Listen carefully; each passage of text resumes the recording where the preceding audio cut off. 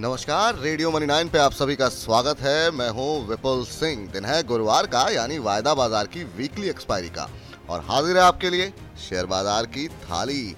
आज बाजार की थाली में मिठास का चटकारा लौट ही आया। फेड के फैसले के बाद दुनिया भर के बाजारों में राहत से निफ्टी की थाली में भी 4 दिनों के बाद मीठी खीर पूड़ी खाने वालों की भीड़ उमड़ी। फेड के फैसले के बाद डाउ में 5 दिन की गिरावट थमने से आज निफ्टी की थाली में करीब 140 अंकों की मिठास के साथ 15,825 के ऊपर शुरुआत हुई। खुलते ही तेजी के बैलों ने थाली में 15,850 के ऊपर की मिठास भी घोल डाली, पर मंदी के भालुओं ने इस मिठास को थाली में ज्यादा देर तक रुकने नहीं दिया। 10 मिनट के अंदर मंदड़ियों ने थाली में पहले 15,850 के नीचे और करीब पौने 10 बजे 15,800 के नीचे की खटास भी खोल डाली। अमेरिका में आक्रामक 0.75% तक ब्याज दरें बढ़ने के बाद 10 साल की बॉन्ड यील्ड 3.5% से गिरकर 3.4% के नीचे फिसल गई। इससे बैलों को बल मिला, पर जुलाई में दोबारा पौने फीसद तक दरें बढ़ने की घोषणा और फेड की ओर से ग्रोथ के अनुमान में कमी से मंदड़ियों को सपोर्ट मिला। ब्रेंट के $120 के नीचे आने के बावजूद चीन के बेहतर आर्थिक आंकड़ों से अन्य कमोडिटीज में रिकवरी से मंदड़िए ज्यादा हावी नजर आए।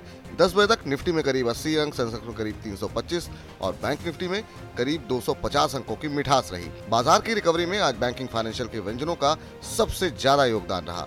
साथ ही ऑटो, एफएमसीजी और मीडिया के इंडेक्स में भी आधे से पौने 1% की मीठी पंजीरी के ही चटकारे लगे। केवल सरकारी और तेल गैस के व्यंजनों में हल्की खटास रही।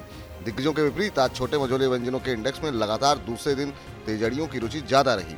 सेंसेक्स निफ्टी में आधा फीसद से हल्की ज्यादा मिठास की तुलना में मिड कैप और स्मॉल कैप इंडेक्स में करीब पौने 1% तक की मीठी रसमलाई का रस खुला। एटीएफ की कीमतें करीब 16% बढ़कर रिकॉर्ड स्तर पर जाने से स्पाइसजेट करीब 2% लुढ़का, पर इंडिगो के व्यंजन में हल्की मिठास रही। होम लोन की न्यूनतम दरें 7.05% से बढ़कर 7.55% करने से एसबीआई का शेयर करीब 1% उछला। अप्रैल मई में लोन में 471% की बढ़ोतरी से पेटीएम के व्यंजन में करीब 4% की मिठास रही। आरएल पर जेपी मॉर्गन और आईटीसी पर मोतीलाल ओसवाल के बड़े अपग्रेड से दोनों व्यंजनों में 1 से 2% का उछाल रहा। एचडीएफसी म्यूचुअल फंड की ओर से 0.35% हिस्सा खरीद की खबर से वोल्टाइम ट्रांसफार्मर में 5.5% की मीठी बालूशाही का रस घुला। 250 करोड़ रुपए का ऑर्डर मिलने से डजिंग कॉर्प में करीब 3.5% की मिठास रही। मार्केट मसाला में फिलहाल इतना ही। ये था बाजार के 10 बजे तक का हाल। लेकिन चलते चलते आपको बता दें कि आज बैंक ऑफ इंग्लैंड की पॉलिसी बैठक का फैसला आएगा। आज वायदा बाजार की वीकली एक्सपायरी होगी।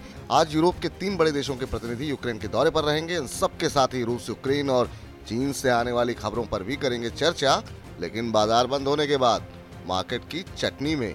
तब तक आप सुनते रहिए रेडियो मनी 9।